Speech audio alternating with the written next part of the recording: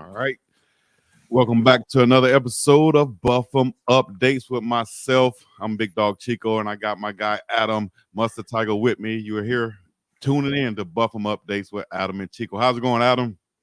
It's going excellent. The day after the Super Bowl, though, I don't know about you. I'm always a little bit sluggish. I ate a little bit more than I was planning to yesterday, so starting to kind of get back to normal. But it was a slow go this morning. Yes, definitely was. I understand that. Definitely was a slow go for multiple different reasons, but we're here to go, ready to go right now as we're gonna dive right into it, give a quick Super Bowl recap on what you thought, and I can give my thoughts on what I thought. But just off the top, you got to win, another win for the Chiefs, back to back, 25-22 over the 49ers. Were you going for any team, or were you just looking for a good game? Not really, and I love the NFL. Like, that was my first passion as a kid. But when I got into this line of work, because I'm traveling during the season, or I'm rewatching the CU game if it's a home game, or I'm spending time with the family on the weekend after covering some games, I don't have as much time to watch the NFL as I used to. So it's kind of fun just to sit down, being in sports journalism, to just be a fan for a day. And so I don't bet a whole lot, but I will bet on the Super Bowl. And so I was kind of torn. And the more I thought of it leading up to the game, Chico, Patrick Mahomes having a plus money line, that made the decision for me. And so that's what I was rooting for yesterday. I'm more of a win and roam type of gambler. Like, I'll bet when we're in Vegas or for the Super Bowl, not all the time, but that's a day where I enjoy doing some of the prop bets, and so I had fun with some of that, and it turned out to be a profitable day for me. So I was happy from that standpoint. And it was a boring beginning to the game, but it got going. Even the halftime show with Usher was awesome. Even the Usher halftime show was kind of a microcosm of the game. It was kind of a slow start to it, and it really got going and became a really entertaining deal. And so it was a fun Sunday night, just kind of vegging out on the couch at home with some family watching with me. Definitely. Yeah, I had fun watching it also. Slow start, like you said, with the 0-0 score in the first quarter. And then, you saw – I heard someone say that if you're a team playing the Chiefs and you get out to a lead, man, it's all about how much you can get out. Once you get the momentum, it's about how far you can get out. As long as Patrick Mahomes can see your tail lights, then you're in trouble, because he has that thing about him that he's just going to perform when the going gets tough in crunch time, and he's going to be able to make those plays. So once I saw San Francisco not capitalizing on a few things, taking points off of the board, both teams had fumbles and turnovers, but the Chiefs were just able to capitalize on them a lot more than what the 49ers did. And that defense stepped up when they needed to step up, making some big plays, getting some pressure on Brock Purdy, making him have some errant throws to the ground. And then timely runs by Pacheco, and then that combination, which we'll get more into because we'll talk about some choice routes. That combination with Mahomes and Kelsey just came alive in that second half, and kind of like what I predicted, even though they were saying on my live stream that I sound like an undercover Chiefs fan. I didn't have a dog in the fight. I just wanted to see a good game, which it ended up turning out to be 3-point win for the Chiefs back to back. So yeah, I enjoyed it also, man. Aside from the missed extra point, I mean, there was some really top level special teams play happening in that football game as well. From the coverage units to Kansas City's punter, when the Chiefs couldn't get it going. I mean, there were times when they really could have given up field position, and he was kind of an underrated hero in that football game as well. So just an entertaining game, especially if you weren't a 49ers fan. If you're a 49ers fan, that had to rip your heart out. Yeah, man. I had some 49er fans I saw that was actually crying. I had one, like I told you, I still got this cup right here. I had a cup that I debuted last night. I usually don't buy team stuff, but this was actually given to me by a 49er fanatic, and they were devastated after the loss. I've seen people crash TVs on social media and all type of burned jerseys. Like, damn, y'all made it to the Super Bowl, man. Relax. So they had a great team, and I still think they have a chance to get back. If Brock Purdy can improve, and continue to improve. And, they'll be here for years to come, I think. And one other thing that I enjoy being a 44-year-old is that it's kind of like the generation that's making the commercials and deciding who's going to perform at halftime of the Super Bowl. It's all right in my wheelhouse. And there's stuff I would imagine those commercials where like the younger generations are like, why is Arnold Schwarzenegger and Danny DeVito sitting together in a commercial? It's like, it's kind of a fun inside deal when you're a certain age, because we've rose in stature to the point where we get to call the shots now. And so there's going to be someday, Chico, where they announce the halftime show, and I'm going to say, who the heck is that? And until then, I'm going to enjoy this ride, because Usher, I mean, he's 45. And so his hits came out when I was late in high school, college, right out of college. And for some reason, music just hits different then. I think it's because you associate it with memories of where you're at and who you're hanging out with. And so that part of it, it's cool too. It's fun to be middle-aged watching the Super Bowl right now. Exactly. You hit it right on the head too. And shouts out to Usher for his performance, and Alicia Keys and Jermaine Dupri and everybody, Ludacris and Lil Jon, everybody else who made an appearance during that legendary performance. I see people saying that's top 3 already, behind Michael Jackson, Prince, and above Beyonce. They're saying that Usher is right up there. So, hey, shout out to Usher, or Usher as we call him. And but it was very entertaining, like you said. And so that moves us to our next subject, our next segment, or our section, whatever should I say. And that goes right here. Coach Prime shares the spotlight. And I've seen pictures of him with his sons on the red carpets and in media row, but I also saw pictures with players like Jordan Seaton, Chidozie Nwankwo, Preston Hodge was there, Jimmy Horn Jr., and probably a couple of others were there on that red carpet. Coach Prime could have went by himself. He could have went just him and his boys, but I got where he also invited Travis, but of course Travis, declined it. But he bring all of these guys to share this spotlight with him. That shows kind of like his mindset and what he's doing to help these guys, whether it's NIL, just visibility, and so on. I think it helps out with recruiting in the long run. What do you feel about Coach Prime sharing the spotlight during Super Bowl week? For whatever reason, everything that happens during the Coach Prime era gets a little pushback, and not a whole lot in this sense. But anybody that has a problem with those guys being out there, you don't understand the big picture. That is huge for Colorado and its exposure with recruiting, especially.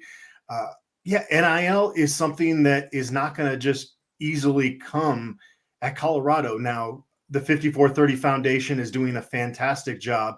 Buffs for Life is another outlet to be able to donate to specific athletes and programs, and that's great. But we know that Colorado is not on level footing with a lot of programs that want to compete for a college football playoff berth going forward. The Florida States, the Texases of the world, Alabama, the list goes on. So to have opportunities that you can present to guys like this to make NIL money the way that it was designed to be made, by your name, image, and likeness, as opposed to here's a signing bonus. That's what collectives are right now. And because the NCAA has decided that they're not going to enforce anything, it's going to continue to be that way until some type of leadership steps up. And so if you're Colorado, if you're Coach Prime in this environment, having guys be able to go out to Vegas and get publicity and draw eyes onto Colorado, it's huge. It really is a big deal. It's even bigger than the Paris Fashion Week, because what you're doing is you're really hitting to the heart of these young people that are in high school right now that see these Colorado athletes on a big stage and say, I want to be that one day. I want to be under Coach Prime's wing and get this opportunity someday. So it was cool to see those guys out there. And I think that's if you have any issue with that, you don't understand why Colorado is going to be successful under Coach Prime. And it's things like this that attract talent to Boulder. Exactly. And I think it also shows that it's not just his sons getting the spotlight. A lot of people say, oh, it's just his son and then Travis getting the spot. No, you've seen big Jordan Seaton there. You've seen the other guys that I named there looking just as good, and that's kind of showing like where you can see possibly the future after Shiloh and Shedeur is gone, that Coach Prime would still have his dogs around him that he treats just like his sons, in the years to come in Colorado. And this was off subject. I just thought about it because we said it on my live, but just imagine if somehow, some way, Shador, and Shiloh get picked up by the Denver Broncos. Whew. That's a whole nother story. We'll talk about that later on. Maybe that's another. That's what Bucs fans want, because that's an extra incentive for Coach Prime to stick around, right? Oh yeah, and I think he will anyway. But if they're right down the road, and oh my gosh, come on, dog. I know he'll love that. So he'll be willing to, I guess, just like you said, continue to stay there and probably house hunt some more and find the perfect spot for him right there in the Colorado, Boulder, Denver area. Yeah, I like where he was looking down in Golden. I would imagine he's not going to pick that house because they showed it. I'd imagine the house he actually purchases, they're going to be a little bit more discreet about it. But that's a beautiful drive up 93 from Golden to Boulder. Right now he's in Longmont, and there's some good things about Longmont as well. There's quite a bit of open space on the north end where he is, but I think he can do better, and I think he's looking to do better. Yeah, that was one of those ones where, like you said, I don't think they'll have it out there in the public, but it was good. Hey, we could put this good content. You know, this is a beautiful house, beautiful, but I don't know about making that trek all the way up that highway. And you know, I don't know if he'll want that, but he might want to be that secluded.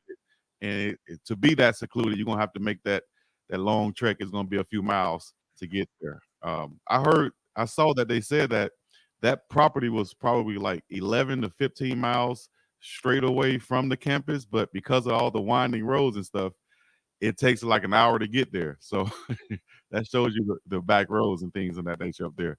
You're not going to find a better, more beautiful drive into Boulder. If you're going to spend an hour in a car, that's where you want to be, because it is basically driving along the base of the Rocky Mountains to the Flatirons the whole way, which is kind of cool. But if it's a windy day, it can get a little dicey on that road. You got to make sure you got some good tires. I bet. Man, I drove up to Big Bear Mountain or something like that in California once. Yeah. And my gosh, we were going on the side. It was winding. Oh man, I was like, I'm going up the hill. How am I going to get back down? I got to drive back down. It's not quite like that. It's really pretty much a straight shoot. Just you're basically driving next to the mountains, not in them. But there are some roads. If you ever spend some time in Golden, and I recommend anybody that has some time out in Colorado too, if you like beer, that's where the Coors Brewing factory is, and they do a tour. They give you free beer, and there's a lot of good restaurants in that old street of Golden. But there's a mountain you'll notice with an M on it, and that's for the Colorado School of Mines, which is a big engineering school. And you'll see paragliders off that mountain, and you can take a road up there, and it's exactly what you're describing. You're dizzy by the time you get to the top of that thing. I would imagine that Coach Prime would definitely quickly rule that out if he had to do that on his way to work. But that's a pretty straight shot up to Boulder from there. So right. I don't know. We'll see where he ends up long term. There's worse places to be in Colorado than Golden, that's for sure. There you go. All right. And he made an announcement as he was interviewed with Lil Wayne on his Apple Music podcast, and also Skip Bayless made an appearance there also. He said this, and do I have it teed up right here? But he basically said that he's looking to do a prime weekend in Colorado during the spring game. And it's kind of like something I was thinking about should happen in Colorado based off the fact that there's so many people there. And, it's just so much of opportunity there to do some type of event with all the people that's coming in. He made these comments on Lil Wayne's show. I'm going to see if I can pull it up here so we can listen to it. And then you let me know what you think about what he said right here. All right. Prime weekend. Okay. We having a fashion show Thursday.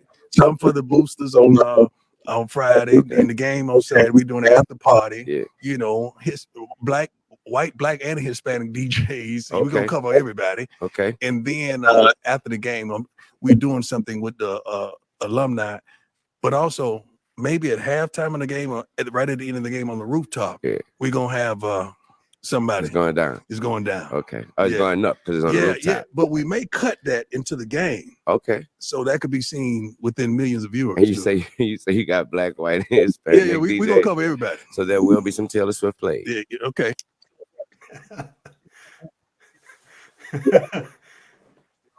Yeah. Well, Chico, if I get invited to these events, my opinion is bubbly and over the top excited. But even if I don't get invited, obviously it's a great idea, because you saw all these celebrities roll through Boulder during the football season, and they got games to play. They got to stay focused, and so the interactions with those celebrities have to be pretty brief. And so a spring game, yeah, it's a glorified practice. You can have some fun with it. You should have some fun with it. College football is supposed to be fun. It should be a fun event for the players and for the fans. And so the more you can up the entertainment value, the better. And I'm anxious to hear even more of how this is all going to lay out. Last year there was snow during the spring game, and so hopefully we'll get beautiful weather. And we're going to talk about 2025 recruiting a little bit later. I've also heard that Colorado is held off on some visits with some recruits, and they have hosted some guys in the 2025 class, but they really want to bring out the bulk of them for the spring game, because it is going to be such an event. And, I think that's great for recruiting as well. And I just hope my invite doesn't get lost in the mail. Right. That's going to be huge for recruiting, man, for a recruit to come down and see and experience a whole weekend of events before and after, like you said, the glorified practice. So it won't be so much of, win-loss type feel and people kind of being down and not going out or whatever. No, this is a celebration. And like you said, live performance, probably at halftime of the game.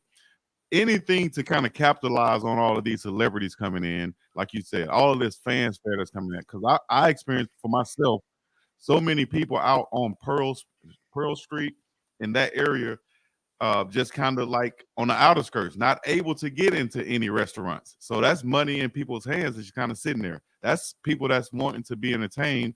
That's like, I'm not able to get in. And then a lot of them going down the road to Denver, right?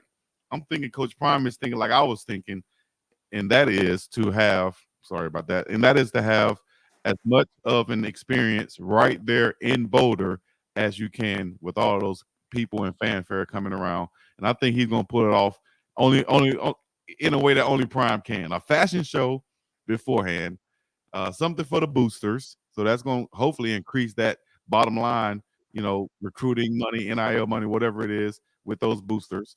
Then I'm sure you're going to have things for the family and that fan experience. So entertainment during the game, big time weekend for Coach Prime, great for recruiting, and they're doing right by holding off to bring those recruits in during that time, let them see that and experience that. Yeah, definitely. Even you look at this last weekend, the Waste Management Open is a big golf tournament in Phoenix, and I've been to that event a couple times. I'm telling you, like 60% of the people in there do not care about golf. They're there for the party, but they're spending a lot of money. To your point, the more people you can get excited about what's happening with Coach Prime, even if they're not diehard football fans that are going to sit there in the stands and dissect, the second string cornerback that gave up, a post route, they're still going to be in Boulder spending money if there's a reason for them to be in Boulder. So definitely maximize it as much as you can. Yep. Business move, smart move, marketing move by the one and only, the master of it so far. That's Coach Prime. Well, since '89 when he signed the dotted line.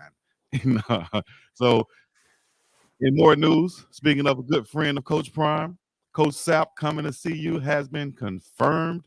Did I have that one teed up? But yeah, he said on DNVR's show that he is coming in March as a grad assistant.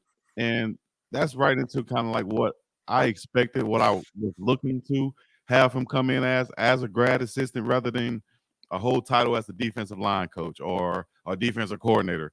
Let him come in, get his feet wet, coaching college football.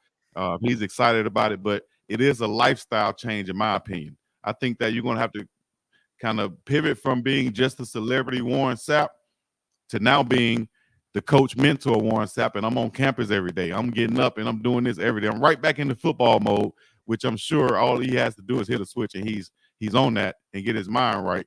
And I think in the future he'll realize whether he wants to stay on the grad assistant level or assistant defensive line coach, or kind of take it by the bull by the horns, I guess, and become a a real position coach throughout the year, a full-time position coach. And but he's joining the staff in March, and then that way they can work their way up to the spring game and such. How do you feel about Warren Sapp making that announcement? Now it's confirmed that he should be there in March doing his thing. I mean, to get somebody like Warren Sapp as a graduate assistant, I mean, that's a coup. That's pretty incredible. Yeah, it'd be tough to sell Warren Sapp being your full-time defensive line coach, having to go on the road and recruit without having the experience of doing all that. So this gives him an opportunity to come in and see if this is for him, because you hear graduate assistant, it doesn't sound like that intense of a position, but those guys really grind. They really work. And you can speak to this better than I can, Chico, since you played college football, but it seems like college players have different relationships with different people on the staff. And I think it's great with the dynamic of being able to get coached hard on the field. And then, as we heard, and this kind of led to Warren Sapp wanting to have this position, was he was in the hot tub after practice and he just started talking with guys, going over pass rush moves, going over things that he had learned in the NFL. And so it's an extension of the coaching staff in those areas where, the defensive line coach at that South Cincinnati in 2024, that he's not going to have the same impact on these young men. And so the little I was around Warren Sapp when he was out in Boulder last year, he's a big kid with a big personality. And so I think that the guys on the team naturally gravitated towards him, and that will continue to be the case. If you want to advance in coaching, you got to put in those hours. There's no real way around that. And so time will tell with that. As we look at 2024, him being in that role, it seems like a perfect fit. Who do you feel like can possibly benefit the most on that defensive line from Warren Sapp coming in? Probably the younger guys that are on the roster. Not to say that, a Shane Coates can't take a whole lot from him in terms of what he learned from his experience in the NFL. But, I think once those younger guys get past being an all, or maybe they're not, maybe because unlike me, maybe they didn't grow up watching Warren Sapp. I sure would imagine that they've heard a lot about him because he was a legend. But yeah, I think anybody on that defensive line will benefit from him. It will be pretty position specific, though, I would imagine. Or maybe Warren Sapp surprises us and he is, doling out knowledge to secondary members as well. We'll see. But no, it's a good deal for Colorado. Yeah, I think he's one of those guys that want to specifically hone in on those defensive tackles and defensive lines, guys who are doing the same thing that he had to do, and where he can directly teach them some type techniques, hand placements, and such, so that he can see that results like that from those defensive tackles, Maury McNeil, Chidozie Nwankwo, and so on. I think they will love the addition that Warren Sapp bring on that defensive line. And I think with the addition of Sapp, and then you bring in a new defensive coordinator from the NFL, Robert Livingston. He's coming in over from the Bengals after 9 seasons, 8 in the secondary. He's a young guy, like you said. We spoke of, and like you said, you spoke of being young enough or old enough to watch Warren Sapp play. This guy here is young enough or old enough to have been a fan of Warren Sapp and watching him play. So I'm sure he'll welcome the addition of having Warren Sapp as a grad assistant on your staff. Yes, I'll take that. So with Livingston coming in, what are some things that you see him bringing to Colorado football? Well, he's learned under one of the best defensive minds in football in the universe the last few years, and not just the last few years. Throughout his tenure at Cincinnati, they've had some really talented defensive coordinators come through there, and so it's his opportunity. Now the hesitation comes in. Okay, he has not called a defense before, and he's been in the NFL for the last 12, 13 years and only has 2 years of college experience. So that's the part that makes you go, let's take a wait and see approach with it. But the more I've heard about Robert Livingston since he was hired, and I'll admit I was not aware of who he was when his name first emerged as a candidate for the job, because you're if you're not deep into the NFL, you can't name a whole lot of safeties coaches in the league. But since that time, you do digging and you reach out to folks, and the feedback that's come back is that this is an opportunity that should have come along earlier in Livingston's career. And I'm anxious to find out, has he turned down some other gigs? Because he made it seem like when he was talking to Mark Johnson that it really was about the right situation. He wasn't going to just leave the Bengals for any job. And so he obviously said that being a coordinator for Coach Prime and being in Boulder was an opportunity he couldn't turn down. And he's got some connections to some folks that have familiarity with Boulder, including Vance Joseph. And maybe that helped a little bit with his familiarity with Colorado. In terms of our analysis of him, it is a little bit unknown just because he has not been in the college game all that long. There was something that happened with those conversations with Coach Prime in the interview that made him emerge as a guy that Coach Prime wanted to hire. And so I'm anxious for our next opportunity as media to talk to Coach Prime to get a little bit more insight into exactly what it was during those conversations that made him stand out. But his reputation is really solid, and his development of guys at the safety position at Cincinnati was pretty much elite, based on what he got out of those guys, and got a couple of those guys big money. Obviously they have a lot of talent, but he was able to bring that talent out of them as their position coach. So I'm excited. I like the personality that we saw in the one glimpse we've seen with him in the media since he got out to Colorado, and anxious to find out more about him. What about you, Chico? What are your thoughts on the hire? Well, shouts out to the voice of the Buff, Mark Johnson. I saw him interview the DC Robert Livingston. They did a good interview with him. He was very insightful on that. I think that Coach Prime is all about relationships. And I've said this before. I think that he was probably a recommendation from Coach Zimmer, who Coach Prime loves and who he was coached by. And maybe Coach Zimmer, who we just saw coaching the Polynesian Bowl out here. He was coaching the Polynesian Bowl. And maybe he feels like, he's just not up for it after his long career and being his age. He might not be up for being a defensive coordinator right now, but he can recommend the guy that has learned under him and other great defensive minds, like you say, even Marvin Lewis learned under him and recommended this guy as being, a up and coming young coach who they can say, hey, he's coming up in kind of like my my feeder program, so to speak. You know what I'm saying? So he has the same philosophies I would think that Coach Zimmer has, and that's something that Coach Prime can lean on and say, okay, I can trust the fact that he's in that mode of Coach Zimmer. And, I think he was able to give him a chance because he was looking for somebody to come from the league with long tenure, but also young enough to have that fire and to relate to the players on the defensive side of the ball and bring in a NFL-type culture. And he's going to be working directly with Shiloh and the safeties back there. I think that's a plus, all pluses for Coach Prime. The fact that he's never called a game before, I don't think it's going to be an issue coming from back there in the safety spot. He worked with some pros, all pros, Reggie Nelson, the Killer Bees, Jesse Bates and Bell back there, causing turnovers. So it's all about the rapport from the players, I think, and the players loved him. Heard some comments from Pac-Man Jones, and also I could tee up right here. I posted on my page a comment from former Bengal, 10-year veteran, brother of mine from my hometown, Michael Johnson. Let me see if I can play this, let you hear his comments. Let me know in the comments section in the chat what y'all think about this, and I'll get your response also, Adam.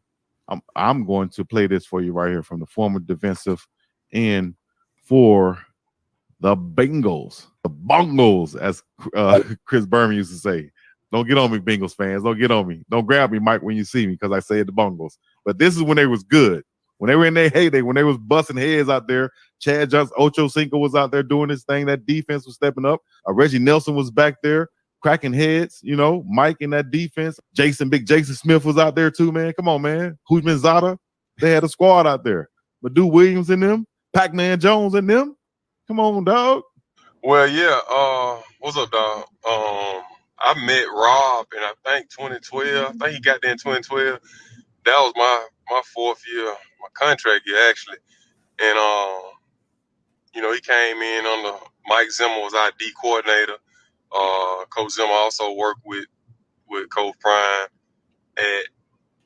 at Jackson State after he left the Vikings, and his son R.I.P. Adam Zimmer was also there as well. He was with us as well. So Rob came in under Coach Zimmer, who's our defensive coordinator at the time. Coach Lewis as well, defensive minded head coach. And then he was under Coach Paulie Gunther, who was our defensive coordinator. When he left us, he went to Oakland. So Rob's been under some solid guys. He was part of our defense that was like number 2 in scoring in the league.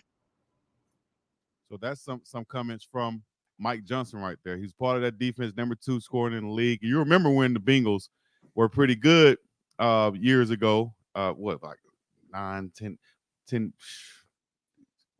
Yeah, a few years ago when Carson Palmer and all of those guys were in there. I think this guy's coming in. He's going to be ready to go, man. What you think, Adam? Yeah, no, it's funny you mentioned Mike Zimmer too, because if he didn't get hired as the Dallas Cowboys' new defensive coordinator, maybe there's a chance he's in Boulder right now instead of Robert Livingston. And certainly that would have drawn more headlines, but there's no guarantee.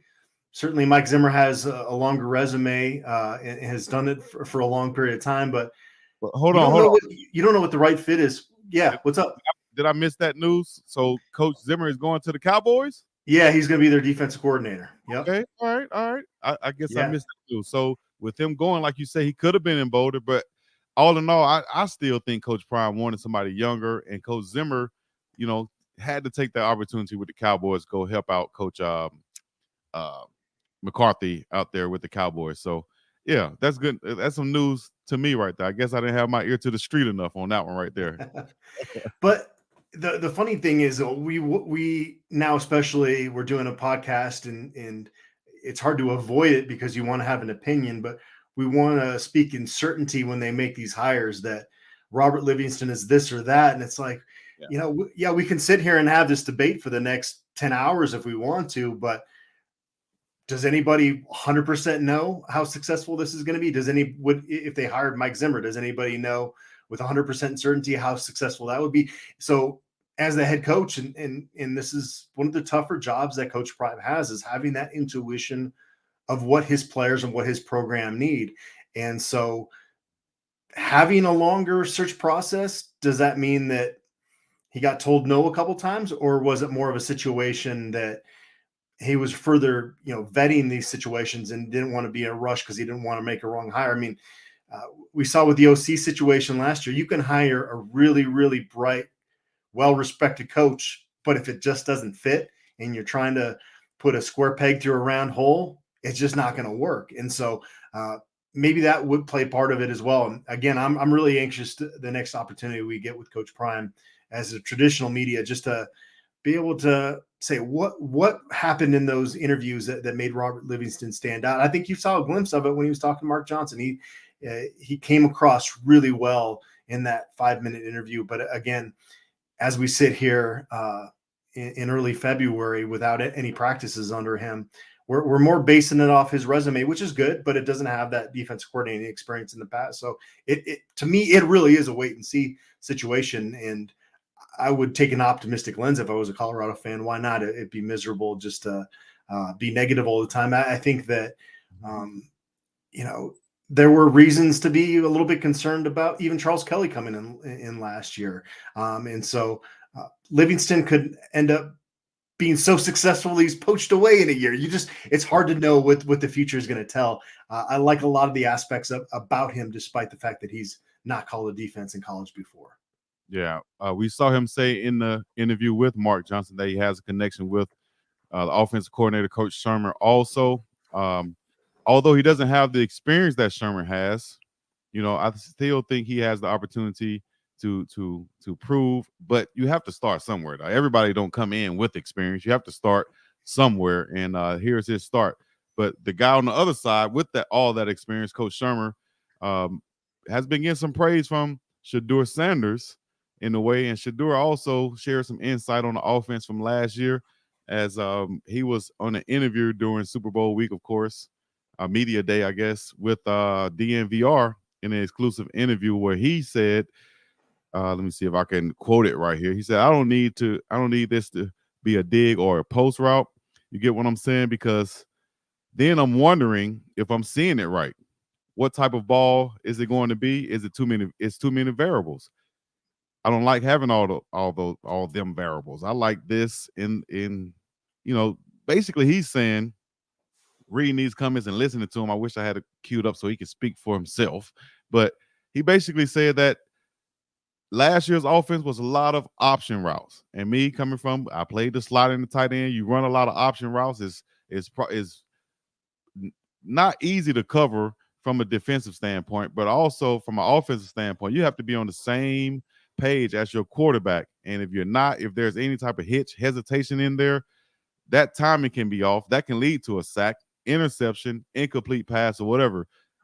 The whole concept is, you're waiting to see. Are you trying to be on the same page as the wide receiver? If there's any hitch in that, then that's going to, hurt the timing of the whole entire offense and could lead to you getting a lot of sacks, which is the situation we saw Shedeur Sanders in last year. He would rather it be a definite offense and let himself trust his eyes and what he sees and read the defense from what it is and not have to depend on the wide receiver to be on the same page as him.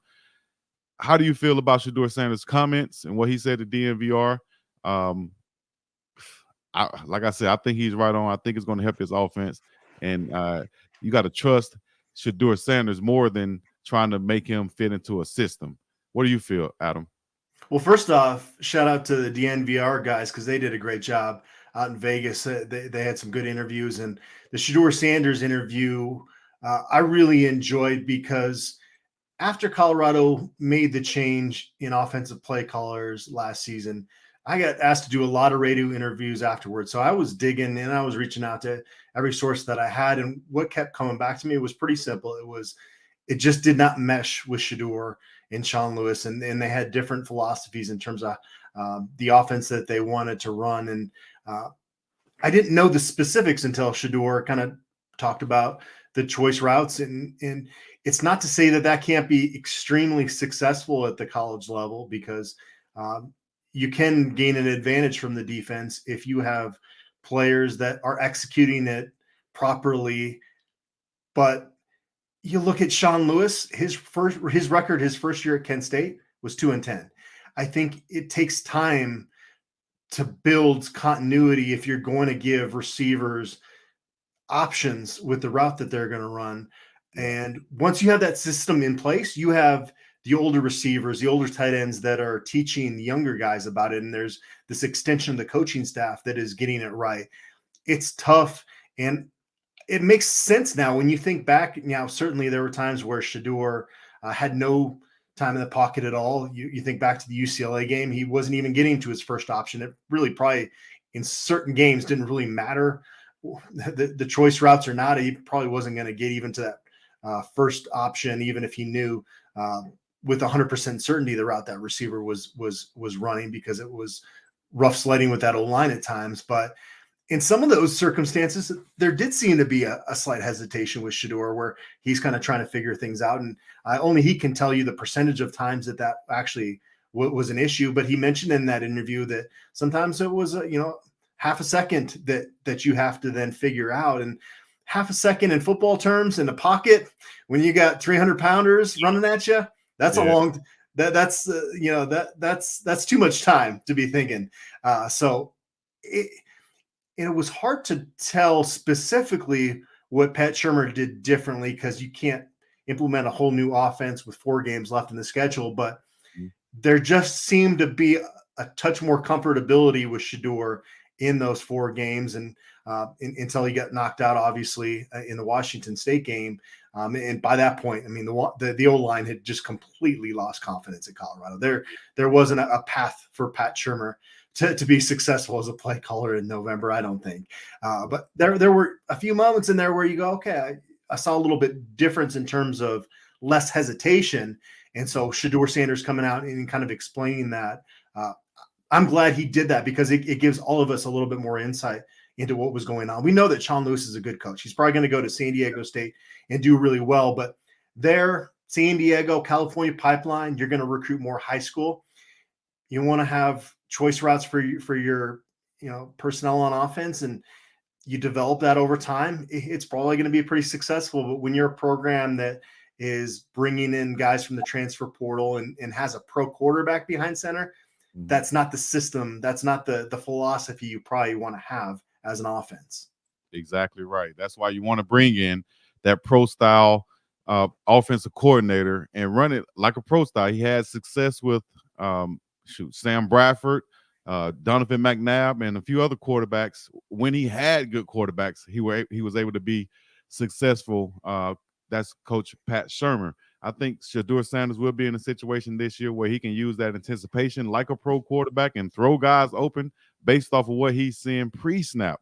I think that goes right along with what he was saying in this quote right here, where he said there were a lot of times last year we had choice routes to where it messed it up.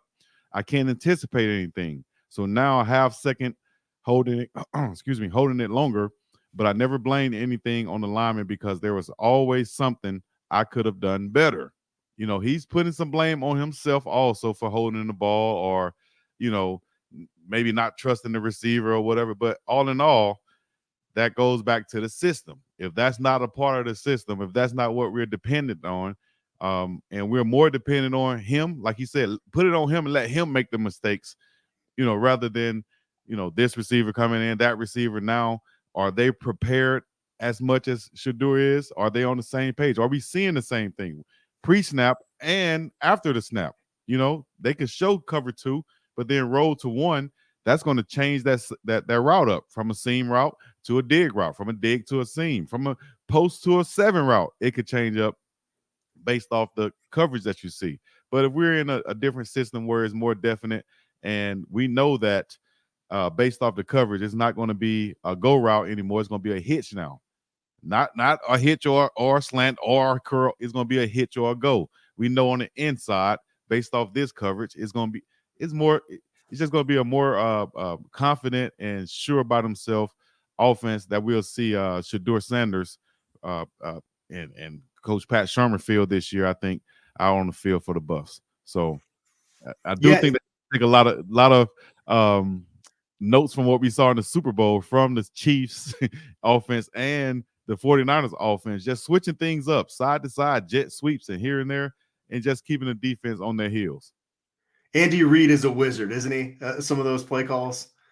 It just knowing, in part of being an excellent play caller is just not knowing how to exploit defense, but it's also knowing the timing of things. And he's pretty incredible there. One more thing with Pat Shurmur that I'd throw in there, if you're looking for some optimism with him as a play caller, look at what Ryan Staub did against Utah. Yeah, it wasn't his numbers didn't jump off the box score, but he played pretty solid football. And that was Pat Shurmur getting this true freshman quarterback ready on short notice against a really good team in a tough road environment. It was pretty darn cold out there at Utah that day. And I thought he played pretty well. So I was encouraged with Pat Shurmur, kind of his development skills, by seeing him putting Ryan Staub in a position to have the ability to have success in that game. Now, they didn't win the game, but and I don't want to say the guys were checked out at that point, but it was rough sledding down the stretch. I think,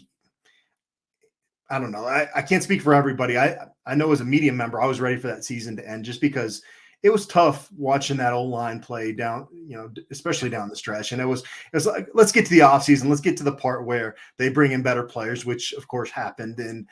But that seeing what Ryan Staub did against Utah was like, okay, Pat Shurmur, I see you. Right. And shouts out to the new guys on that offensive line who's come in, from Khalil Benson to Jordan Seaton to Mayers to Yakiri Walker to Big Tyler Johnson, all of the guys, Cash Cleveland, shout out to them. But you explained that well, so I guess that'll take us right into our next segment. Adam explains. Adam explains the 2025 CU recruiting outlook. And me personally, and I say it openly, I don't look too much into the future and the recruiting because I know things change so much. But this is right up your alley right here, where you can explain what's going on in the recruiting cycle and any updates or outlooks that we should have. Yeah, you get past the regular signing period for the class of 2024 or whatever year that is, and then the next day you kind of look ahead already. That's how accelerated the calendar is. And that's me covering it. Now the coaches have really been looking ahead to the future, and that's what they did. I explained on our last show the accelerated recruiting timetable and how it used to be in the spring where you'd send out offers to the next class, which in this case is the 2025 class. Now it's so accelerated that you've identified who a lot of your top 2025 guys are now. There's going to be, especially in football, guys develop a little bit later sometimes. And so you'll still have those offers that will go out through the spring and the summer and even sometimes during the fall. But you kind of have a recruiting board at this point, whereas, 15 years ago, you'd just be starting that process. And so they only ended up signing 7 high school players in the 2024 class. I'm hearing that you can expect that number to be in the 10 to 15 range in terms of 2025 recruits that they plan to sign. So it's going to be bigger than what they did in terms of signing high school players for the 2024 class, but it will still be very small when you compare it to a lot of other Power 4 programs nationally. And I mentioned earlier, unlike last year where they had the elite underclassmen weekend in late January, and it was pretty darn cold that weekend, they've decided that they're going to have more recruits and kind of put more of the focus on hosting 2025 recruits during the spring period when they have practices and get out a lot of guys for the spring game on April 27th. And it sounds like with the event that they're going to make it, that's a great idea. Now it's a crapshoot in terms of the weather in late April. Usually May is when it kind of really officially turns here in terms of you're not quite as much worried about snow. You might occasionally get a snow in May, but your chances of having better weather, having good weather in late April are better than like last year when they hosted the event in late January. 5-star quarterback Julian Lewis from Carrollton, Georgia, is one guy to keep an eye on in the 2025 class. He's a 5-star, like I mentioned, and he's been committed to USC for a while, but he took a visit to Boulder, unofficial trip in January. And it sounds like Colorado's right in the mix there with USC, Georgia, the in-state program that seems to be competing for national championships every year.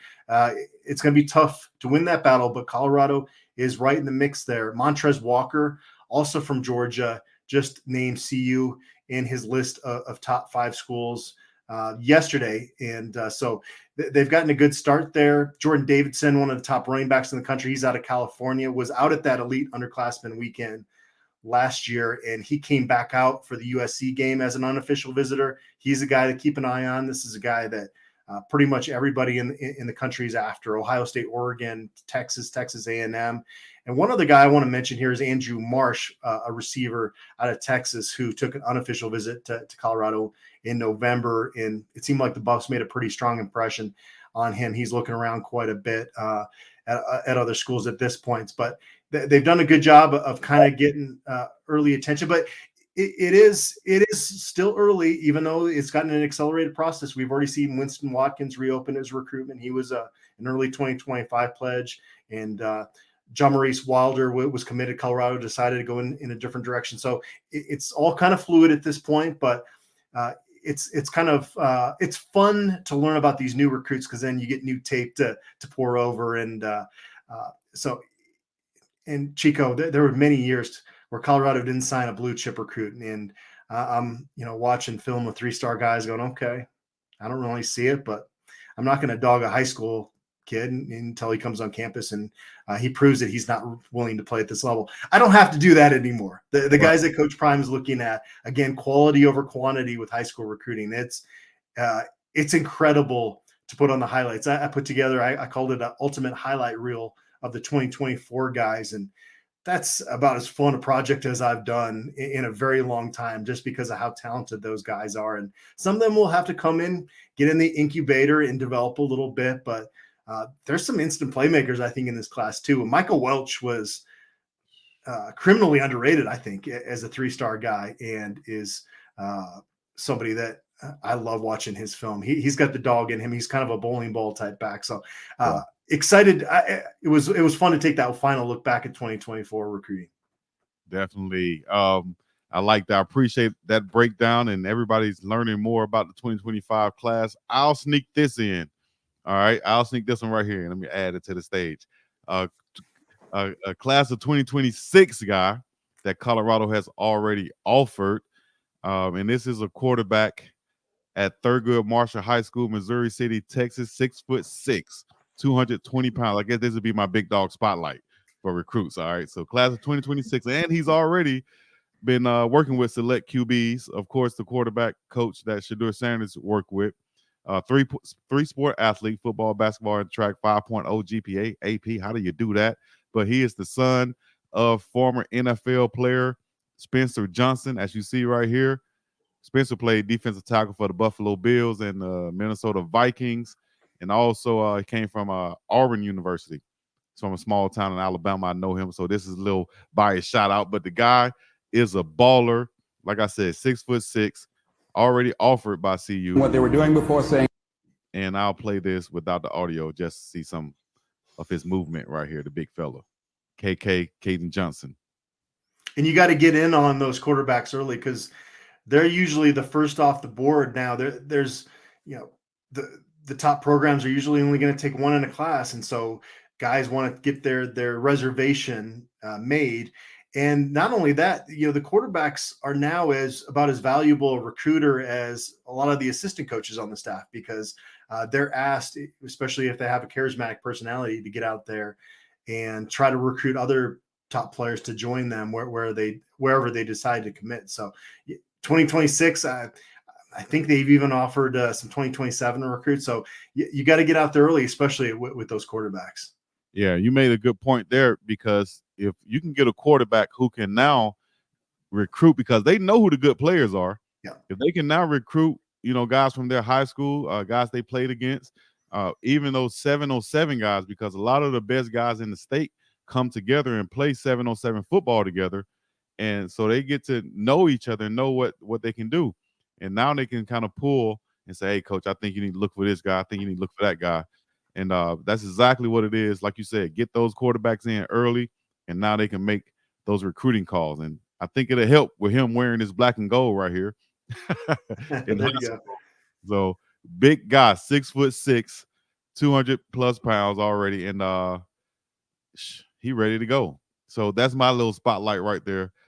I thought about it when you said that, and I said, well, let me see what class he's in. He's 2026, not 2025, but we can still spotlight him right quick.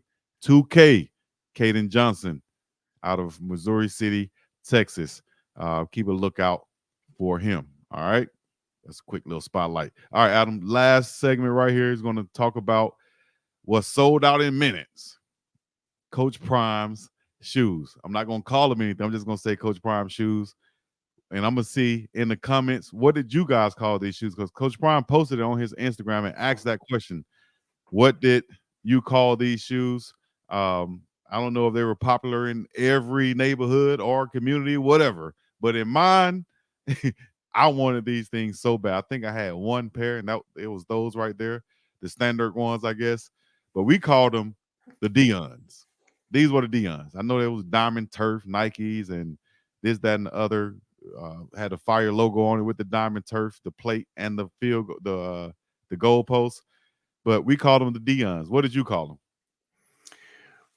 I played basketball growing up, so I'm not too familiar with those shoes. The shoes that I really wanted, Chico, as a kid growing up, was the Reebok pumps. When D Brown won the dunk contest in 1990, before he did that, he pumped up his shoes. Yep. I begged my mom relentlessly, and we just weren't going to spend $100 on a pair of shoes. So now, as I'm older and my sister works for Nike and I get a nice little family discount, I love being able to just walk in there and know that I can buy any shoe I want. I'm not going to buy multiple shoes. I'm going to be responsible, but man, I love the fact that now that and even the Nike Airs coming back in style and stuff from my 90s that I couldn't afford, that my parents wouldn't buy for me, now that I get to throw in my closet. And so I love the all those 90s trends are coming back, especially from the shoe game. Yeah. All right, in the chat, let's see what y'all called them in the chat. Go ahead, get them in there. I see one person say those pumps was heavy. Were they heavy back in the day? I remember Andre Agassi had some too, right? They weren't actually all that good for performance, to be totally honest with you. It was more about having the tennis ball or the basketball on the front, where you can say, I pump my shoes up, I pump my shoes up. And then came along a lot with the Nike Air, with the air bubble in the back, like you can see on these shoes right here. But the Dion's, man, that's what I wanted. The first ones was before the Flames with the strap on them. We've seen Coach Prime in pictures with those two. But yes, you're right. I couldn't get every pair. I had to make decisions on what I wanted to get that year for Christmas or whatever. And later on, I decided to make more economical decisions by getting Chuck Taylors, getting multiple pairs of Chuck Taylors rather than one pair of Nikes. That was my thing. So we see them right here. The one in the middle with the strap on it was one of my favorites. But we're going to see bottom right is my favorite. Bottom right with the gold. Yeah.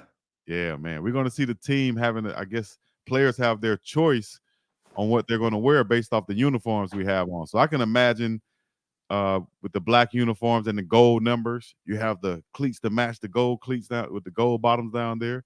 With the black and white jerseys, you got the cleats to match. With the all whites, you got those. The all whites with the gold numbers, you got those to match down there. Which ones would you pick? I guess you already told me your answer. Which ones would you pick if you were playing? Yeah, bottom right. Bottom right. I'm the guy that would always risk. It's from that picture. It looks like they've got. They're not quite as high either, and I'm always the one that's willing to risk my ankles to have a little bit of a lower shoe. But yeah, no, they're all awesome. Like mentioned, they can't compete with the blue bloods in college football from an NI collective standpoint, but all of this stuff like this, it really drives up the cool factor for Colorado with these recruits. Yes, sir. And I think that once again, that cool factor is what a lot of recruits look at and want to come be a part of for whatever reason. And Coach Prime is giving them a lot of reasons, from the events, from spring game, from the appearances, whether it's on TV shows, interviews, Super Bowl, fashion shows, whatever it is. Coach Prime has some type of connection with the NFL coaches, atmosphere, and so on. Everything surrounding it, I think is looking and it's on the up and up for recruits coming in, only to get better and better for CU. So, hey, man, we're looking forward to what's coming. We got more Buff 'em updates coming each and every week at least. We'll try to bring it to you guys and just come through and have a conversation about what's going on with the Colorado Buffaloes. Myself and Adam. Adam, anything you want to leave us with? Well, I want to know, is there somebody that gets announced that's going to be performing at the CU spring game that would get you on a plane out to Boulder? For the spring game. Oh, they don't. Oh, you want to know for real? Yeah. Coach Prime performing must be the money. That would be awesome. No, I'll come there. Hey, I'll come there. If no one is performing, I'm trying to get. So, but I just thought about that when you asked, man, what if Coach Prime performed? That'll be a spectacle where people will be getting on him about that, but there will be some of us that'll love it. But has he performed that since he did it on SNL back in the day, right? Back in the day on SNL, from only thing I remember. I don't know if he's performed it any other time since. The closest probably been on. I just saw a clip on Well Off Media or Reach the People Media where he was at some type of Super Bowl event, and they played the song and they mixed it in with the kind of an updated version. And he said, "Oh man, maybe we need to re-release that." So they re-released the shoes. Maybe you can re-release the song with the updated beat and tempo, and hey, that'll be kind of fly right there. That would not hurt recruiting, I can tell you that. That would not hurt recruiting, but all in all, man, shoot, Lil Wayne performing again. Shoot, you can't go too much further up from Lil Wayne, right? Everything else gonna be underneath it, unless you go Jay-Z or Beyonce, Rihanna, or somebody. Snoop Dogg hasn't made it out to Boulder yet, I don't think. Shouts out to the big dog, Snoop Dogg. Uncle Snoop, you got to come to Boulder. Coach Prime said he smelt the stuff in the air. he even told he even told some of the people in Vegas during the interview, "Hey, dog, listen, dog, I smell it in the air. It's kids out here. Put it out and respect the kids." But in Boulder, Snoop is legal. That would be a match made in heaven, Boulder and Snoop Dogg. And everybody knows what we're talking about. Yep. Everybody knows what we're talking about. Somebody said, Chico, you didn't answer the question. Coming to Boulder, hey, I got a couple more conversations to have, and then I'll know whether I'm coming to Boulder or not. But definitely planning on doing it right now. That's right. It's a tough time this year, but I'm planning on it to get in there to Boulder. So, if I am, you'll see a lot of announcements, and you'll see a Buff 'em updates live from Boulder, Colorado. Yes, definitely. All right. So, hey, this has been another episode of Buff 'em Updates. Myself, with my main man Adam, aka Cheesecat. This is the Big Dog. Anything else, y'all leave it in the chat and we'll get to it. Hit us up on Twitter. Adam, let them know where to follow you at, and also see all of any posts and things that you put out there on the internet. What's the website and such? Home base is buffstampede.com. We're part of the 24/7 Sports Network owned by CBS, and on Twitter /X at AdamCM777. On Twitter /X. And also you can catch me on Twitter /X at Chico Cleveland. I also have a Big Dog Chico show page. Check that out also on Facebook, Big Dog Chico Sports Talk, and also Instagram, BigDog_Chico. Get with us and let us know any topics that we should be covering next week. Until then, Buff 'em Updates with Adam and Chico. We're going to be up and about this thing. Peace in the Middle East. Yeah.